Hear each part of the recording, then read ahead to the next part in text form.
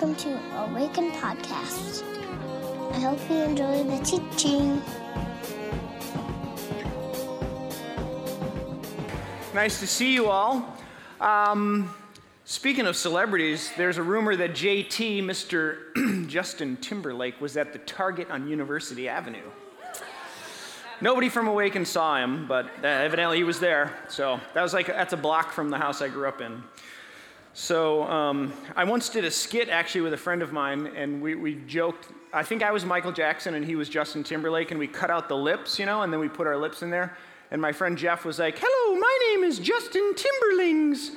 He didn't actually know his name was Justin Timberlake.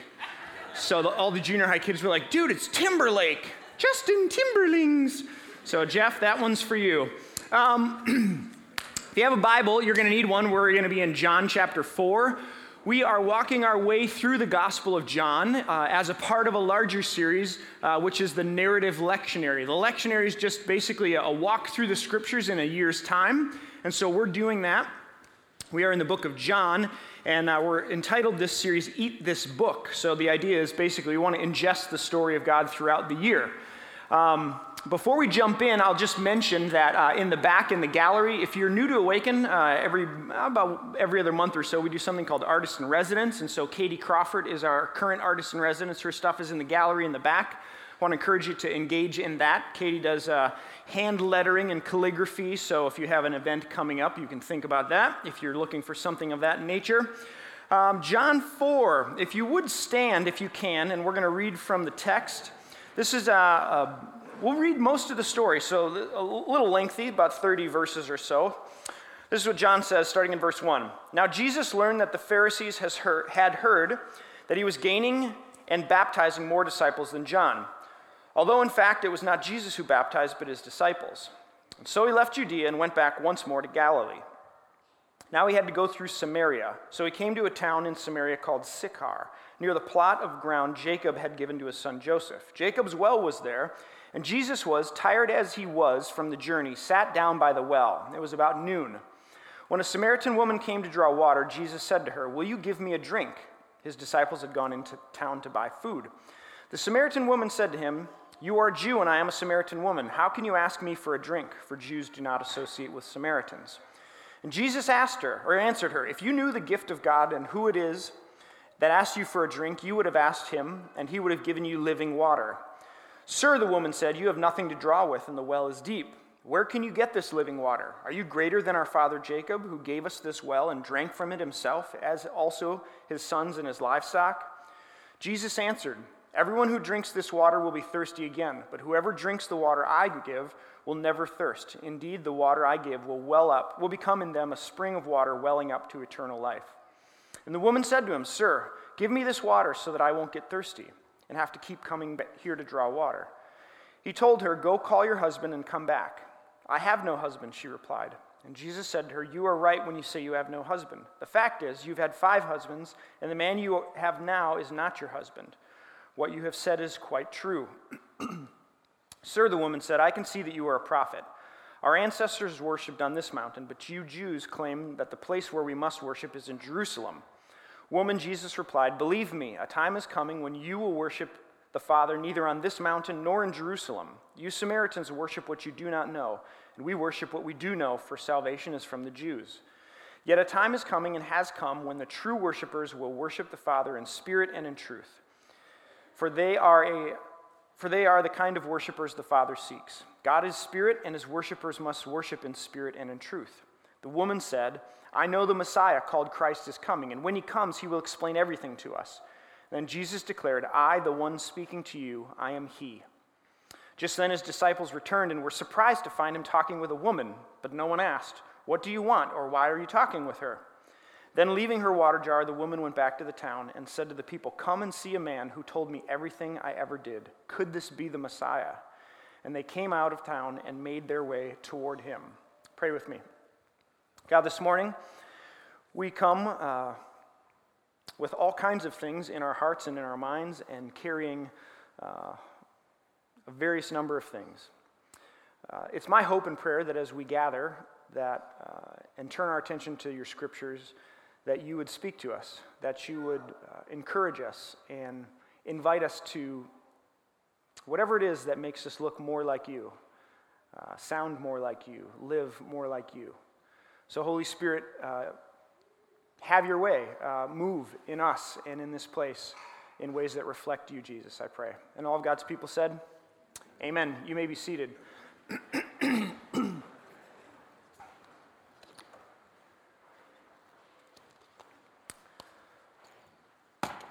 Lots going on in this passage. Where is Samaria? Let's start there. For those of you that don't know, we're talking about the Middle East. I have a map here. I think it'll show up in just a moment. So this is basically Israel. In the Galilee is in the north. It's around the Sea of Galilee. It's where Jesus spends most of his time, to be perfectly honest. His sort of home base is on the western shore of the Sea of Galilee. And just south of that is a place called Samaria. It's in between Judea, or Jerusalem, the capital city, and what's in the north. Depending on which gospel you're reading, the idea is that Jesus goes back and forth between the Galilee and Jerusalem. Some of the gospels have him only going once to Galilee and then coming back to Jerusalem. John has him going back and forth a couple of different times. But either way, Samaria is the section of land that sort of lands right in the middle of those two places where Jesus spent some of his time. Now, who are the Samaritans? Maybe that's the more important question. Who are the Samaritans? The Samaritans are, they're essentially not Jews, or not pure Jews. They were the remnants of the 10 tribes in the north. So if you remember your Old Testament history, Israel was a monarchy. There was one kingdom, and then they split into 2 kingdoms. 10 tribes go in the north, and 2 go in the south. The Samaritans are basically remnants of the northern tribes. And essentially, the Babylonians, the Assyrians, the Medes, they all came in and they took captive at some point in time Israel, the northern kingdom. And these were Jews who intermarried with Babylonians, Medes, Assyrians, right? So they're basically not totally Jewish. Worse terms, they were half-breeds, they called them. One of the prohibitions in the Old Testament was that for the ethnic and religious Jews, they were told basically not to intermarry with neighboring tribes. And yet in the Old Testament we read that Israel's doing all kinds of things that Yahweh prohibits them to do, including syncretism, like mixing of religious traditions and ideologies. They would worship false gods. They set up different temples and places where you could worship. And they intermarried foreign women for political purposes. So the Samaritans, according to a first century Jew like Jesus, especially a devout Jew who would have kept Torah, are half-breeds. They are, if one were to come in contact with a Samaritan, you could actually be rendered ceremonially unclean. So a few weeks ago we talked about a mikveh and how a Jew would go into a mikveh and sort of wash before they went to the temple. If you contacted a Samaritan or were in contact with a Samaritan, you might be unclean, and so you'd have to go to the temple and sort of bathe yourself. There are some rabbinic prayers that show up a little bit after Jesus' time. One of them goes like this: "Thank God I'm not a woman, a pagan, or a Samaritan." This is actually what they would pray. So the Samaritans were not kosher, no pun intended. See what I did there? Come on, friends. So this is in part why the story of the Good Samaritan that Jesus tells is so outrageous, right? The last person who would stop and help somebody would be these sort of off the beaten path people that nobody want to talk to, the Samaritans. And all the Jewish people, the good religious Jewish people who walk down the road, pass by the guy who's been beaten and is hurt. But it's the Samaritan who stops. These people were from the wrong side of the tracks. They were in the wrong political party. They worshipped at the wrong temple. Everything that was wrong was with the Samaritans. And so they weren't thought of very favorably. That's kind of who we're talking about in this passage. So Jesus meets a Samaritan woman at a well. Now it could be, most of the time when a Jew was going to go from Galilee to Jerusalem or Jerusalem to Galilee, they would follow the Jordan River, which was that sort of river along the right side. So they'd skip Samaria, they'd follow the Jordan and then come up so they didn't have to go through Samaria. But Jesus and his disciples go right through it. Now, on a story level, John is brilliant. We've talked about this before if you've been with us in this series, but here's one of the reasons why. In this story, John 4, we have the Samaritan woman, but right before that is John chapter 3, and it's the story of Nicodemus. And John is a great writer for lots of different reasons, but this one, he sets up these two sort of compare and contrast, these two people or these two ideas that are absolutely at odds with one another. Nicodemus is a religious Jew. He's the elite. Other than the high priest and a few other folks, he's at the top of the totem pole in Jewish life. And this guy, if anybody was to know what was going on with Jesus, it should have been this guy. Like, he's on the inside of in on every level. And yet, John says, that Nicodemus approaches Jesus in the dark of night. He comes under the cover of darkness. Like, imagine your favorite mystery TV show or drama, and that moment when, like, the one character sort of, like, sneaks out of the shadows behind a dumpster and talks to the main character, and maybe there's political fallout if he's caught talking with him, or economic fallout, or any number of things. That's this moment where Nicodemus, the top of the food chain, the religious political elite, should know what's going on or have some sense of what's happening with Jesus, and yet John has him coming to Jesus in the cover of darkness, literally and metaphorically. He has no idea what Jesus is talking about. You have to be born again? Like what? Do I have to go back into my mom? Because that would be weird. That's actually what he says. He should have some sense of what's happening, but he doesn't. Then you have the story of the Samaritan woman. And if there were like a story opposite of Nicodemus, it's this. So Nicodemus, a male Jewish religious elite, and then you have this unnamed woman, Samaritan, divorcee, possibly adulteress. And not only that, but she comes at high noon, in the middle of the day, when the sun is the brightest, when the lights are all on, this woman approaches Jesus. And Nicodemus, who should know, doesn't, and this woman who shouldn't know does. He comes in darkness and she comes in light. And here's John just playing off of these two characters and these metaphors brilliantly. It's beautiful. So what am I going to focus on today? That's really the question. You read a passage like this and, there's 30-some verses. So what are you going to do? Like, this is the challenge of the preacher every week. What are you going to say and what are you not going to say? What are you going to focus on and what are you not going to focus on? People come up to me all the time after services and they're like, Mikey, you didn't talk about this. I'm like, I know, I didn't. I had 30 minutes. Laura and I are planning for a sabbatical, and so that's going to happen this summer, May 21st to August 20th. We're really looking forward to it. We've been I've been your pastor, and Laura's been your first lady for about 8 years now. She's now just... Sometimes I get this look from Laura, and she just goes. That was it right there. We've been here almost 8 years, and so we've been doing a little research on our sabbatical. And this last week, we're planning on doing some traveling, and so we're looking at passports, right? Trying to get passports for the kids. And they all need to be renewed, and so Laura did some research on passports and renewing them for children. And I'll tell you what, the rules that are for renewing passports for children, they're ridiculous. They're so dumb. You have to bring your children physically to the passport location to get their passports renewed, which on the one hand I sort of get, right? Like, they don't want you to be able to take children internationally. But if it's a small child like a baby and they really don't know what's going on, why would you have to bring them? That's a dumb rule. And so I'm telling Laura, I'm like, I don't think these rules are very good. And she's just the anxiety and frustration is growing with each comment that I make. And then she tells me that you have to bring the children physically to the passport place, and guess what time the passport place closes? 3 o'clock. They're all in school. Who makes these rules? They're dumb rules. And at one point she's like, you think the rules don't apply to you, Micah, but they do. And I said, it's not that they don't apply to me, I just think they're dumb rules and they should be changed. Somebody should change them. Maybe that's us. Maybe we should be the ones who write to our senators and say, change the rules on the passports. A couple weeks ago, I was at Midwinter, and we're crossing this light. We're going to a little place to eat for lunch, and there's no cars coming, but there's just lights, and they're saying, don't walk, don't walk, don't walk. But there's no cars coming, and the light is not changing, and I'm just getting fed up with this bananas. No cars, no cars, no cars. And finally, I just say to myself, I'm not waiting for this light. And I commit, right? And I take a step into the street. And at that moment, I see the cop who's sitting right there. And I think it was John Mark and somebody else. They're just we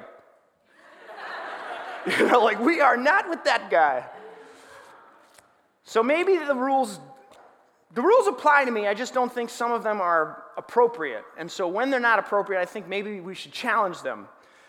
One of the ways to look at this passage is to think that Jesus is breaking all the rules. because he does break some pretty significant rules of his day and his age. But I want to actually take us up to a higher level. Because I think what Jesus is doing is he's in some ways he's transcending or he's crossing barriers, and for good reason.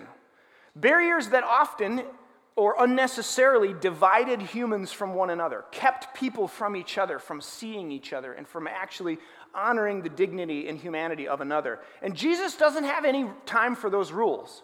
He doesn't have time for those kinds of barriers that divide people. And so what I want to do in the time that I have left here is to really look at, like, what are these barriers that Jesus transcends, that he sort of crosses? Paul in Ephesians chapter 2 says that Christ himself has brought us peace. He united Jews and Gentiles into one people. In his own body on the cross, he broke down the wall of hostility that separated us. Paul seems to think that this is at the center of what Jesus was about and what he was doing, crossing these barriers and breaking down these walls that divide us and separate us. And so that's what I want to do this morning, is look at a couple of different ways in which Jesus sort of transcends. He crosses barriers and offers a third way or another way or an alternative way.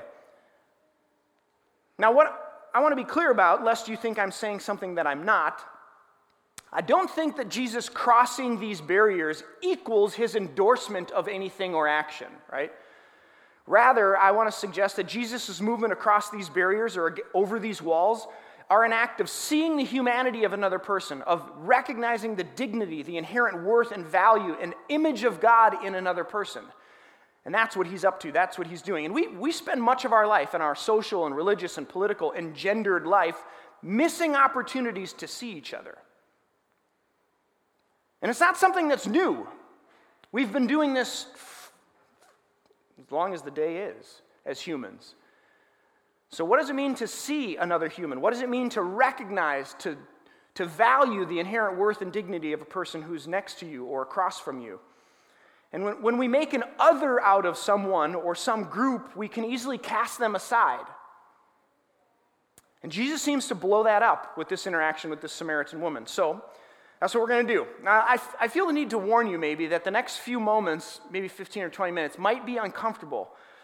We've been talking a lot about human sexuality around here, and I figure let's just keep going with the difficult topics. So we're going to talk about race, we're going to talk about gender, and we're going to talk about religion or morality. I'm systematically creating more seats in the room for our space problem by just continuing to talk about things that are hard to talk about. So that's our growth strategy around here. We're just going to talk about really difficult things so it makes more space in the room for people. All right? So that's what I'm going to do right now. All right? The first barrier that Jesus takes on is the ethnic and racial barrier. Remember what I said about the Samaritans. Who are these people? For a Jew in the first century, Jesus, these are the wrong ethnic people. These people check the wrong race box on the census.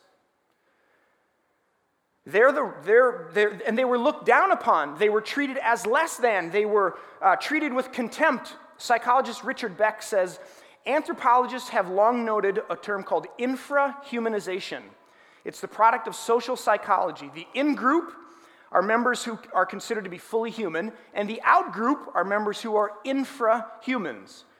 As the anthropologist Levi Strauss says, humankind ceases at the border of the tribe. We have this unique capacity and ability to dehumanize someone who's outside of the tribe. And somehow in our social consciousness, we deem them less than human in some way in order to be able to treat them as such. Two parts to this. One for them, the people who this was written to first, and one for us. First, the Jews. They believed they were saved or in based on ethnicity, based on race, based on identity with Abraham. Father Abraham had many sons, I'm one of them, and so are you, unless you're not Jewish. So who was in and who was the blessing of God for? And who? It was ethnic Jews. This is why, in part, the woman brings up this idea about worshiping on this mountain or that mountain, because the Jews believed it was Jerusalem. And it was ethnic and religious Jews, not Samaritans, who were in on the blessing. And this is one of the greatest reversals of the Gospels. Jesus just turns the whole thing on its head, and he opens up the blessing of God to any and all who affirm faith. It's the great banquet with the table large enough to heal all of the nations, not just one of the nations. This is why he gets so upset when he turns over the tables in the temple and says, "You've turned my Father's house into a house of a den of robbers and a den of thieves." It was supposed to be a house of prayer for all nations, not just one. This is the part of the Abrahamic blessing that by Jesus' day and age has largely been forgotten by the Jewish establishment. This is what Jesus takes on in so many ways, and it's one of the many reasons why he ends up on a cross. Now, secondly, for us, as it relates to the ethnic and racial barrier, this move of Jesus should engage us in conversation about race and ethnicity and our part in it. In a country where something like Charleston can happen without an unequivocal denunciation from our highest office, we have work to do as people who follow this Jesus who crosses racial and ethnic boundaries for the sake of love and relationship. Amen?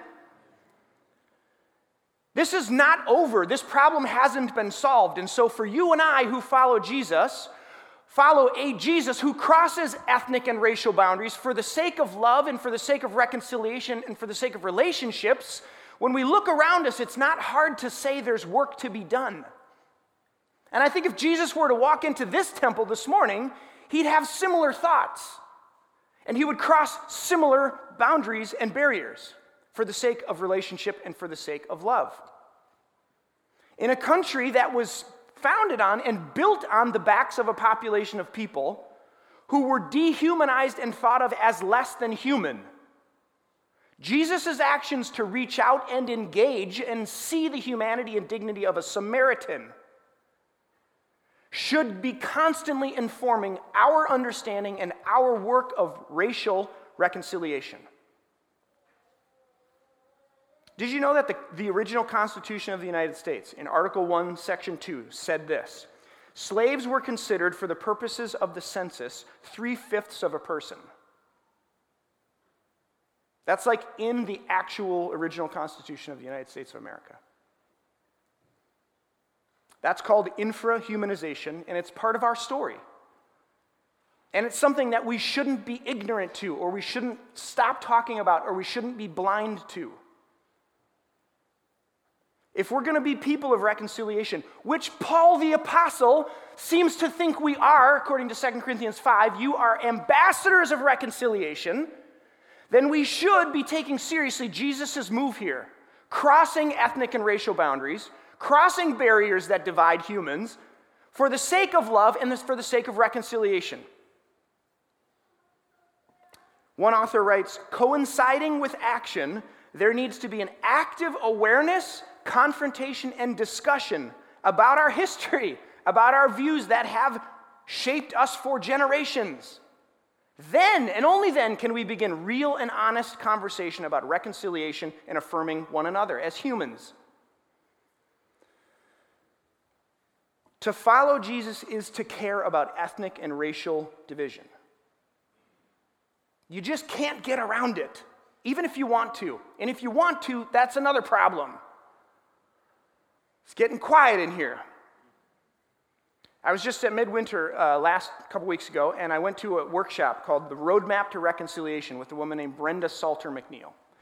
Brilliant. I hope someday she can come here, because this lady will light the place on fire. She's amazing, amazing. But when we talk about topics like this that are really heavy and difficult, and like where do you even engage? How do you even begin? She said something to me that I thought is sort of like one of those branded ideas where you hear it and it's just, you can't forget it. She said, Micah, well, she didn't address me, but I felt like she was. you know that moment? She says, you cannot say I love you and not care about the policies that affect me. Let me say it again. I cannot say I love you and not care about the policies that affect you. And I would just offer that as one way to engage this conversation or this idea, this topic. What would it mean to care about the policies that affect people, our neighbors, our refugee friends, our immigrants.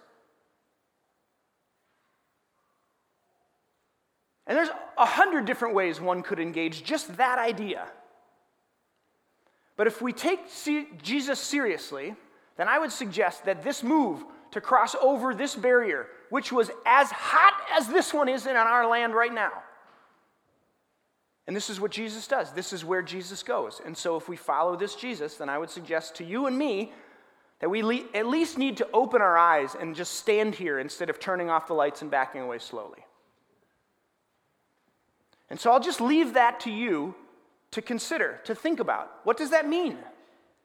From your position, from your seat, what does it mean to engage ethnic and racial barriers and divisions that exist in our neighborhoods, in our schools, in our workplaces?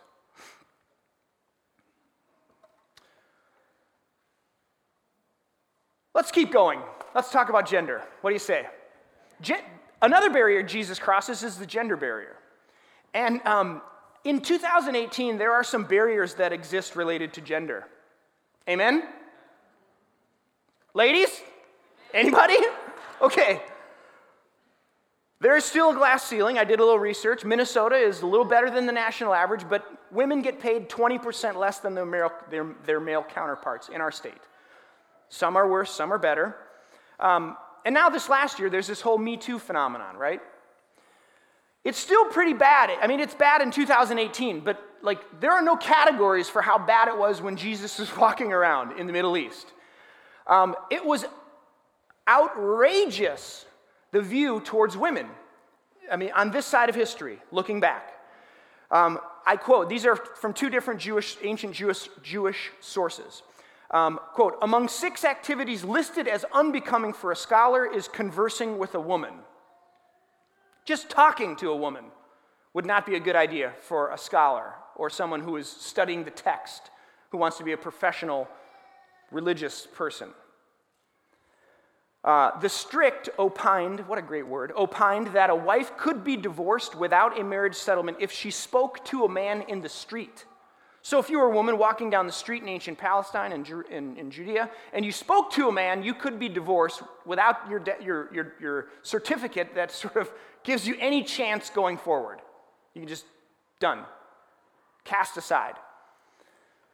Even still today, in some traditional Middle Eastern countries, social intercourse, quote, social intercourse between unrelated men and women is almost equivalent to sexual intercourse. And if such a man and woman, quote, are alone together for more than 20 minutes, it is assumed they have had intercourse.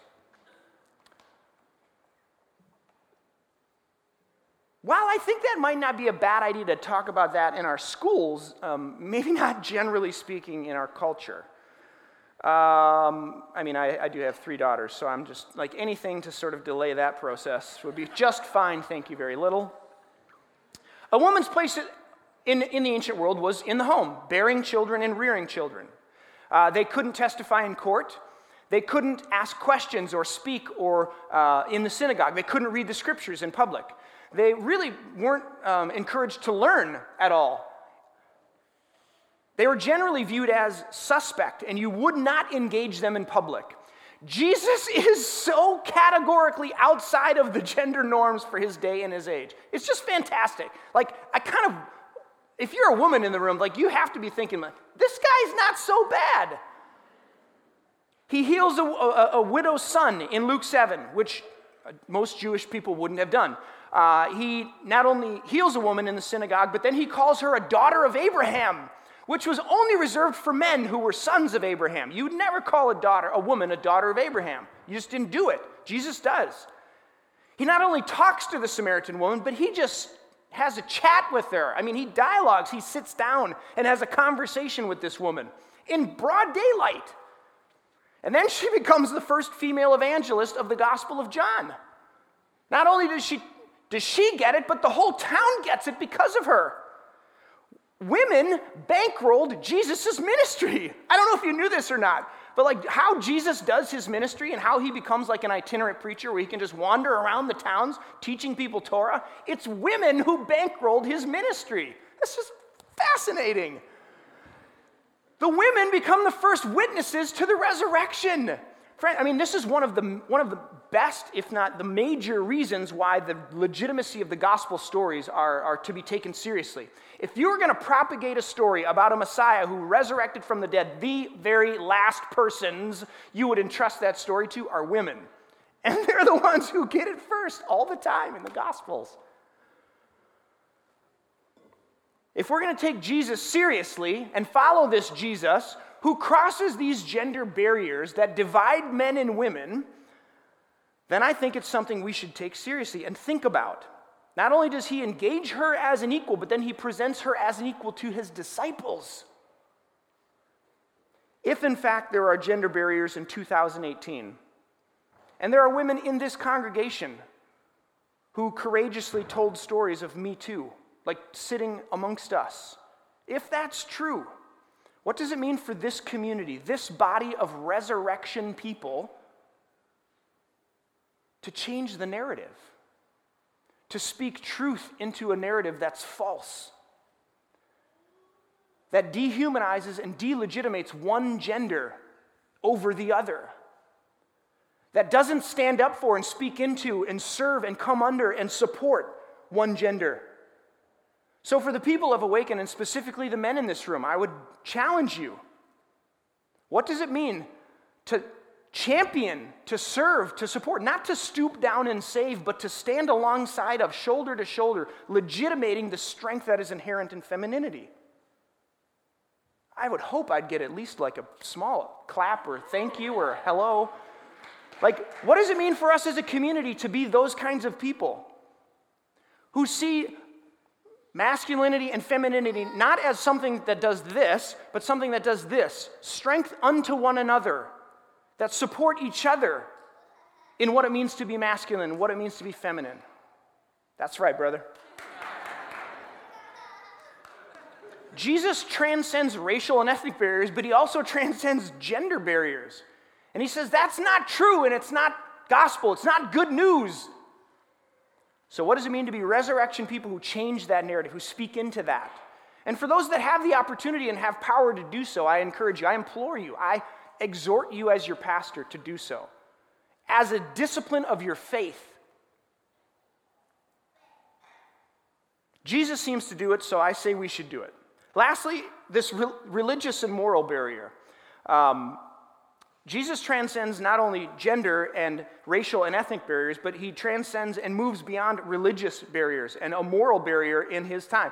And religious people love rules, right? Like according to human history, it seems this has been the case for a very long time. We love rules. You and I, many of us, we love rules and laws because with rules and laws, we know exactly where we stand. We know exactly when I'm in and when I'm out. And maybe even more than that, I know exactly when you're in and when you're out. Like, I love a lot to know where I stand, but I love more to know where you stand, right? In another story in the Gospels, a woman is caught in adultery and brought before Jesus. And of course, the Mosaic law condemns her to die. And the people who bring her before Jesus know that this is the case. And so they want to get Jesus in a sticky wicket, as my grandpa used to say. Like, what's he going to do? You know, the Mosaic law says she's supposed to die, but Jesus says, well, if you've without sin, you cast the first stone. And Jesus sort of weaves away beyond the religious and moral barriers and also this women's activity, which I don't think Jesus is condoning, nor do I. And he weaves a way between them that sort of transcends and crosses whatever barriers were there. In our story, this woman has had 5 husbands, and the man she's now with is not her husband. While the text doesn't make it explicitly clear, I'm going to go ahead and assume she has not outlived 5 husbands. Okay? So we could say she's a woman of ill repute. That'd be generous. Clearly, this woman is on the outside of in when it comes to moral and religious code in her day. Jesus has every reason to dismiss her as a Jewish Torah-keeping rabbi. And yet he doesn't. Not only does he not dismiss her, but he sits down with her. And he begins a conversation about the things that matter the most. And whatever codes or barriers which would have said, you should not talk to her, Jesus seems to just cross right over them, transcend them for the sake of relationship, for the sake of love. The story ends, many of the Samaritans from that town believed in him because of the woman's testimony.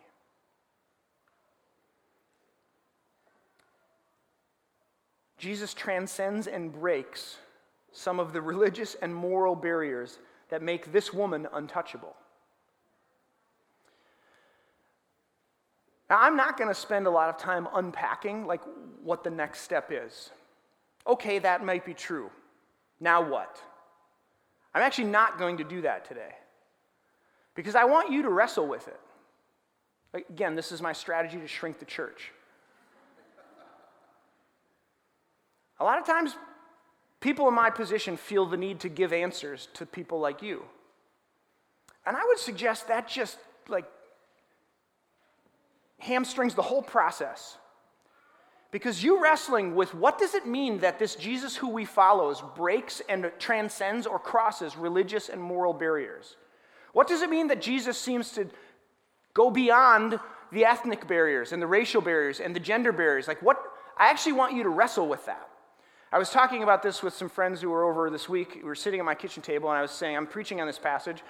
And this person said something, and I was like, I actually got up from the table. I went upstairs to the desk I was working at, got my journal, came back down, and I wrote it down because it was like, that's it. Hebrews says that Jesus is the exact representation of the divine. The disciples asked Jesus, we want to see God, and he says, you don't need to look any further than me. So the Bible seems to testify to the fact that if we want to know the character and the heart of God, then we need to look no further than Jesus. So here's the question. What do we know about God because of Jesus' actions in this story? What do you know about the character of the divine because of the actions of Jesus in this story? I'm not giving license here to do anything because Jesus will cross whatever barrier you... That's not what I'm saying. So please don't hear me wrong. But I am saying that there is something really important about the divine that we see in the person of Jesus and the actions of Jesus to take whatever barriers, gender, race, or moral, religious, maybe that's a better word, and crosses them, transcends, moves beyond them for the sake of relationship. Jesus is, I'll say two things. Jesus is less concerned with the barriers and the fences that we put up than we are. I think that's fair. And the other thing I would say is, whatever barrier you feel like you may be on the wrong side of, is it possible that Jesus is coming for you?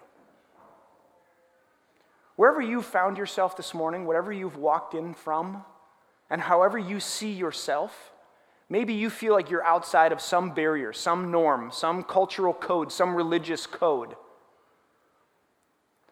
And I would just say, good news.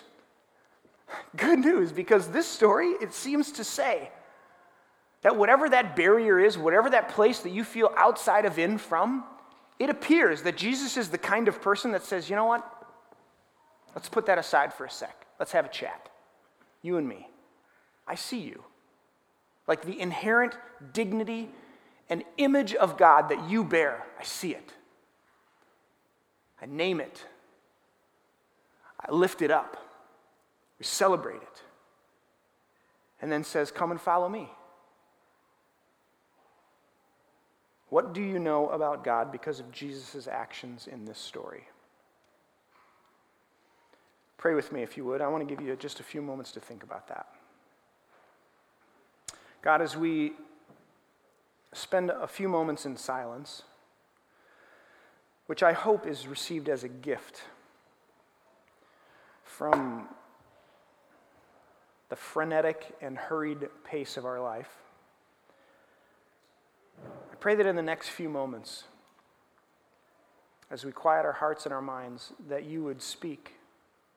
Holy Spirit, that you would just gently move, gently whisper. What do we know about God because of Jesus' actions in this story. And wherever you find us today, would you speak what's true? If I've said anything that's not true, I pray that it would be forgotten the moment we leave. But whatever is true, whatever is of you, I pray that it would grow deep in our hearts. It would take root. It would change us to make us more like the Jesus that we say we follow. So Holy Spirit, come, speak to us.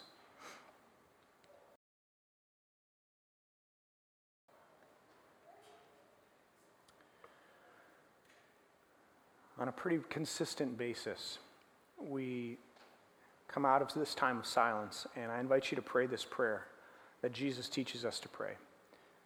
For good reason. I hope that this becomes a river that sort of begins to carve a pathway in your hearts. This is what Jesus teaches us to pray. So let's pray it together. Our Father, who art in heaven, hallowed be thy name. Thy kingdom come, thy will be done, on earth as it is in heaven.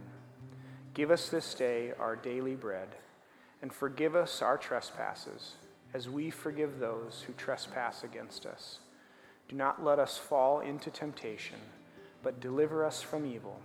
For thine is the kingdom, and the power, and the glory, forever and ever. Amen. I want to invite you to stand if you're not already as we close. I say jokingly, this is my attempt to shrink the church, but in all honesty, I feel like this might be good news for the world, that this is what Jesus is doing, this is what he's like. So I would just encourage you to think about, maybe as we make our way towards Easter, is there anybody that you know of who needs this good news? And why aren't they here?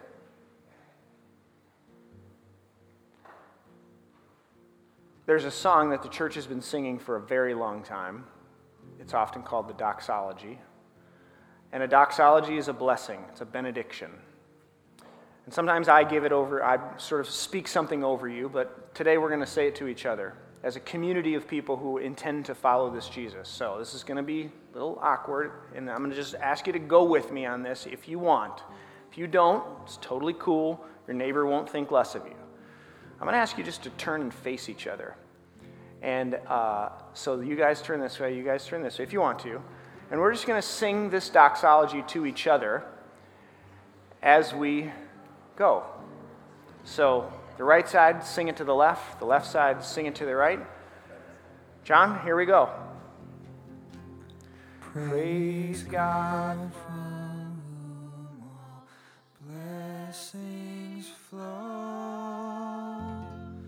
Praise him, all creatures here below. Praise him above the heavenly host. Praise Father, Son, and Holy Ghost. Amen.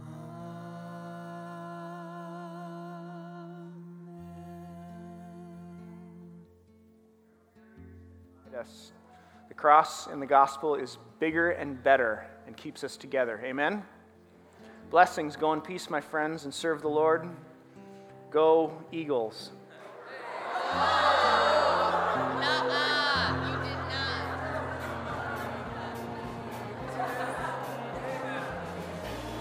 Find us online at www.awakencommunity.com or on Facebook at www.facebook.com/awakencommunity or on Twitter at Awaken Community.